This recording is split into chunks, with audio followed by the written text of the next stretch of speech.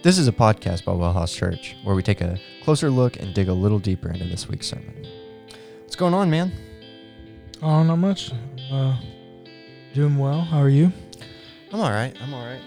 Did a lot of work on the trailer today. Good. Yeah. Getting close?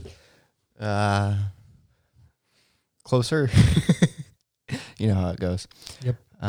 So walk us through your sermon for this past week. Yeah, so I'm really excited about this. This past week was the first week of our new series that I'm titling Because of Faith. Okay. Because I think we all know conceptually that faith is something. Right. But I'm not sure if we know exactly what it is and what relationship it has to our Christian experience. Yeah. Because, you hear people say faith is the opposite of doubt, or faith is not the same thing as believing. You hear people say all these things to try to define it. And I think that's helpful until it's not. Right. Because, we see the disciples at the end, like Matthew 28 at the Great Commission, right? Jesus takes them on the mountain, and they've already touched him. They've already seen that he's been resurrected. They know it's him. And the text says right before the Great Commission, and some believed and some were doubting. Mm. It's like, okay, but they all go and do things because we have Acts, right? So we know that they all go do something. So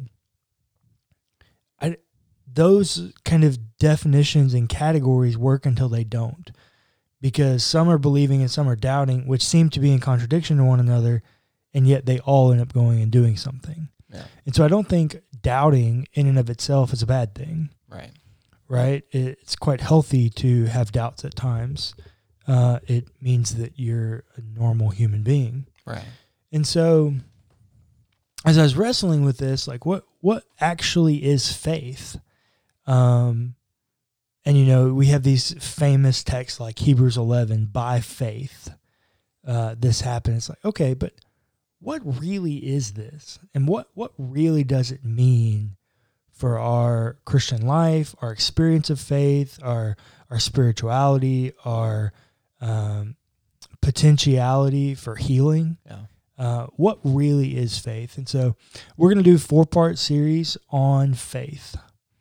And I'm titling it Because of Faith, because I think there's these really 4 unique stories in the Gospels where something happens because of faith. Mm. And it's unique. I don't think I'm going to preach this text, so I'll go ahead and say it, but there's a couple of times in the Gospels where it says because of their lack of faith, Jesus couldn't perform any miracles there. It's like, okay, there seems to be some relationship to our having faith and the divine intervention meeting. And it's like God always has the capacity for divine intervention, but it has to be in a place that has faith. Yeah. It's like, so the miracle or the supernatural happens at the intersection of both our faith and the power of God. And we see this in Matthew 9. This is in a really weird story where Matthew's joined these kind of 2 experiences together, where we have the official coming to Jesus and talking about his daughter dying. Mm. And as Jesus is talking to him and sending him on his way with the disciples, this is in Matthew 9, beginning of verse 19. It says, Jesus got up, and he and his disciples went with the man. But as they were heading to the man's house, a woman who'd been hemorrhaging and bleeding for 12 years, 12 years, crept up behind Jesus. Okay, so, and it's not super clear what or how to translate that word that we're translating here, hemorrhaging. Right. She has some kind of open sores all over her body that are bleeding quite heavily, quite profusely. Really, really difficult Greek to translate there. But she seems to have some kind of skin defection or like skin deficiency that allows her pores to bleed. Right. Or at least some of them, or some kind of sores to arise on her. And so this story happens right in the intersection, like right as this other miracle story is happening. And it's interesting that there's an official that comes to Jesus, face to face. And he says, my daughter needs help. So Jesus and his disciples go with him.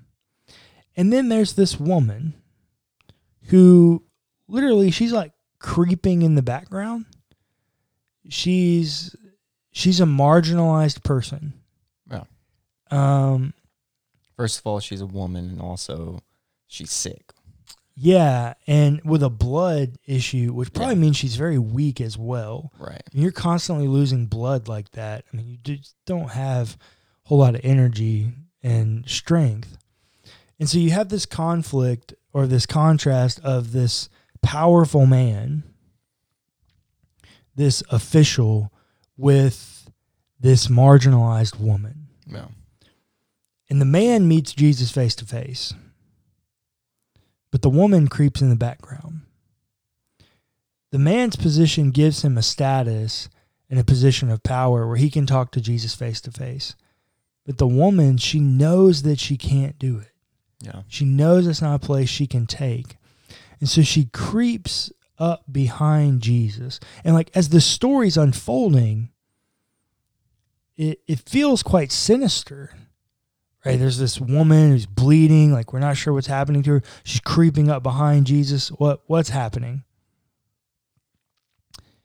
And it says, and so she came up behind him and touched his cloak. Huh. Okay. This is an interesting twist. This is not what I expected in the story. She touches his cloak, and Jesus turns around and sees her. Yeah. Okay, so it's like, I want you to picture this. Jesus and his disciples are walking with this high official, right? And they're on a mission. His daughter has just died. Yeah. And he's come to Jesus to help heal her. So they're on this mission and they're going and going. And this woman comes up and grabs or touches his cloak, and he feels her. I think the actual verbiage is he feels the power leaving him. Well, that's in a different. That's in okay. like one of the other renditions of this story. Okay, that's in one of the other. Yeah, that's not what Matthew says here. But so he turns around and he tells her, "Take heart, daughter. Your faith has healed you." And indeed, from that moment, the woman was healed. Yeah. And so I think there's this element here. I'm glad you bring up the other scripture where it says, and he felt the power leave him. I think that's in Luke's version of the story. He felt the power leave him. And so she touches him, and Jesus doesn't, according to Luke anyways, Jesus doesn't cognizantly or actively heal her. Like it's not something he intentionally did. Right. But she goes up, and she's using presumably quite a bit of energy for a woman who's hemorrhaging blood to touch his cloak, like going above and beyond because of her faith. She believes that if she could just touch the end of his cloak, that she will be healed. And Jesus turns around and affirms her. Your faith has healed you. And so, what does this actually mean? That her faith has healed her. Well, partly it means that Jesus oozes healing, right? It's like it's natural to him. It's not something that's difficult for him. Yeah. But it's almost like that faith is needed on the other end for it to stick. Mm. You know what I mean? It's like Jesus can ooze restoration. And I think this is where like the universalist language comes from. Like Jesus died for the sins of the whole world. So like there's restoration oozing for everyone. If you have faith. The question is there the faith on the other end to receive it? That's a good thought. That's a really good thought. Yeah, it's almost like it's like, I don't know how to explain it. It's like everyone has a capacity for healing and wholeness. Yeah. But it's a question of, do you have faith that it's real? Yeah. You know, the second half of that story with the official and the daughter, Mm-hmm. right? You and I did talk about this a couple weeks ago. I don't know if we talked about it on one of the podcasts or not, but we talked about how N.T. Wright, his interpretation of that story is that the official submitted to the authority of Jesus, right? Okay. And in the same way, so did the woman, right? Her faith in submitting to the authority and power of Jesus. Okay. Does that make sense? Yeah. And so I think that there's something there. I think, yeah. So like understanding the power of Jesus and submitting to it. Yeah, I think I would have to read Tom's argument a bit more, but I think at surface level, I might disagree with him. Oh. I think the purpose of putting them together and in contrast is to show that the gospel is literally for the entire social structure, the top and the bottom. It's not just for the bottom or just for the top. It's not just for the insider or the outsider. It's not an us versus them experience. Yeah. It's for everyone. And it shows two different people, right? One person having faith for another and one person having faith for themselves. It is possible that there are multiple purposes for a text, though. Oh, for sure. Yeah. For sure. But I think for me here, as I'm thinking about it,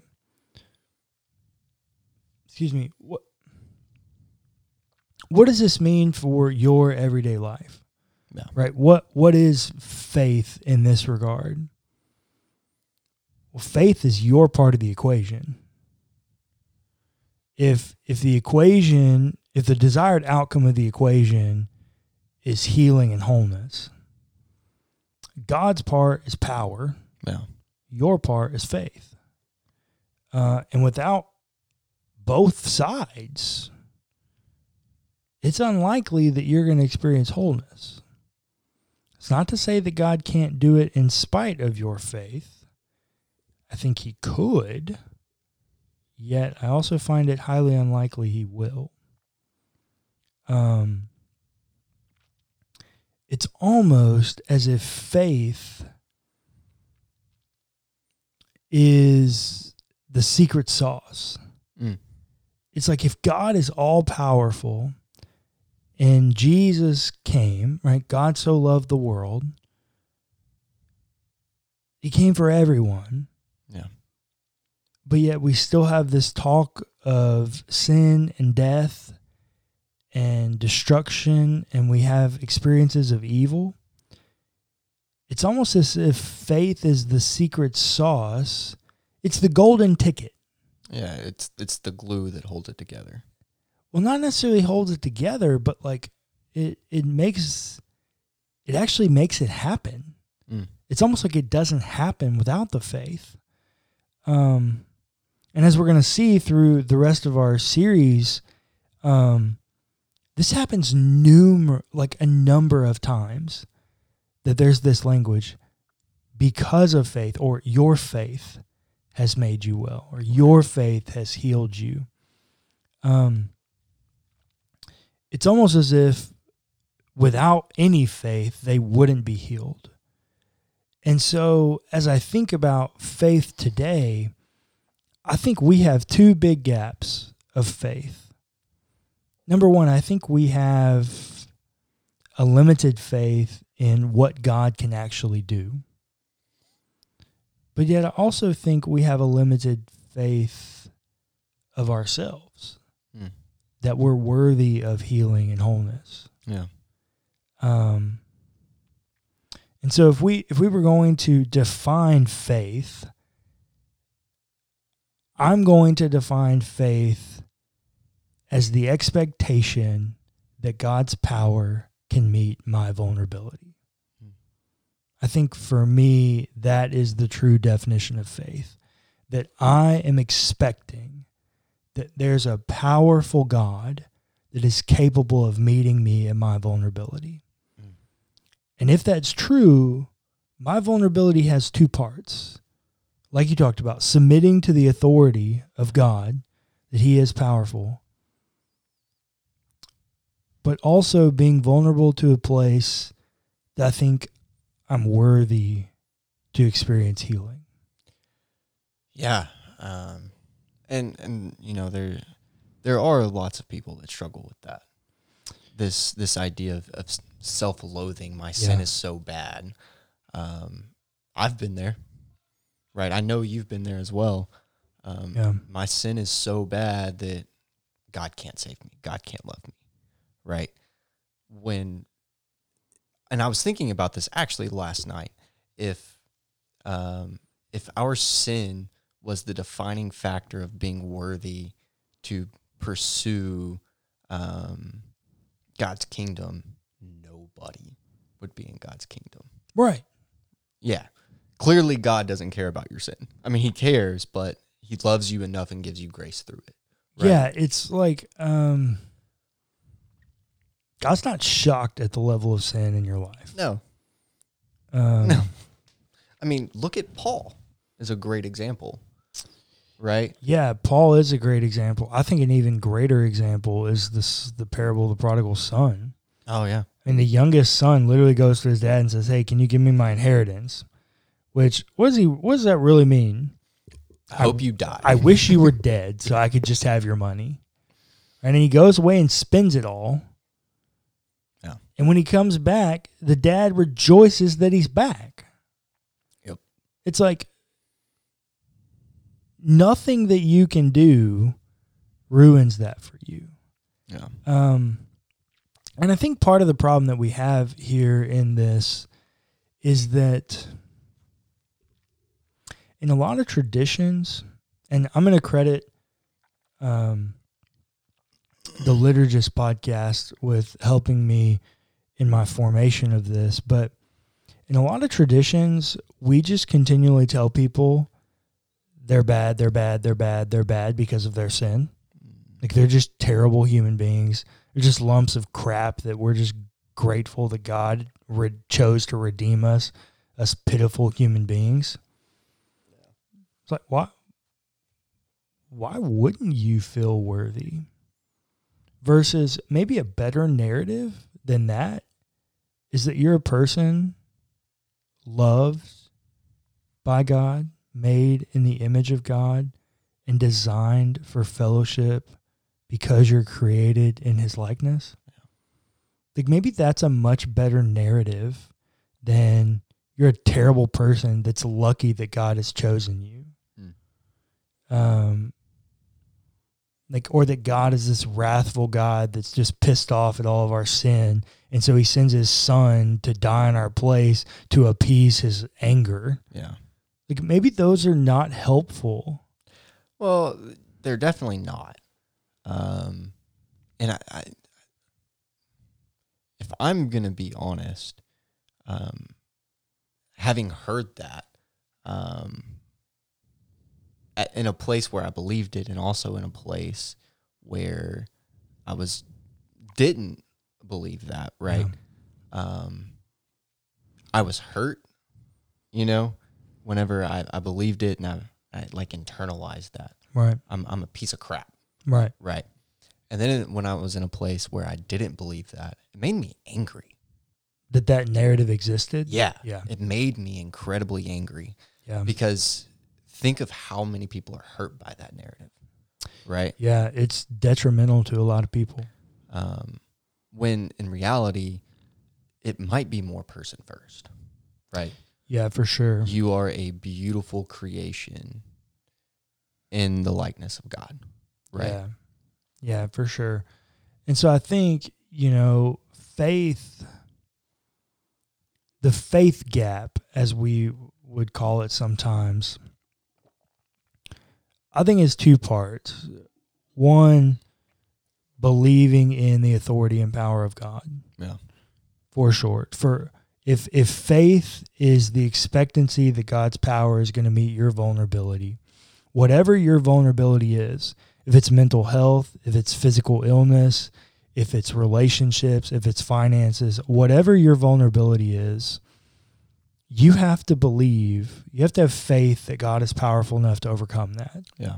And so lots of times we get in places where we struggle thinking that God is powerful enough to get us out of this. Yeah.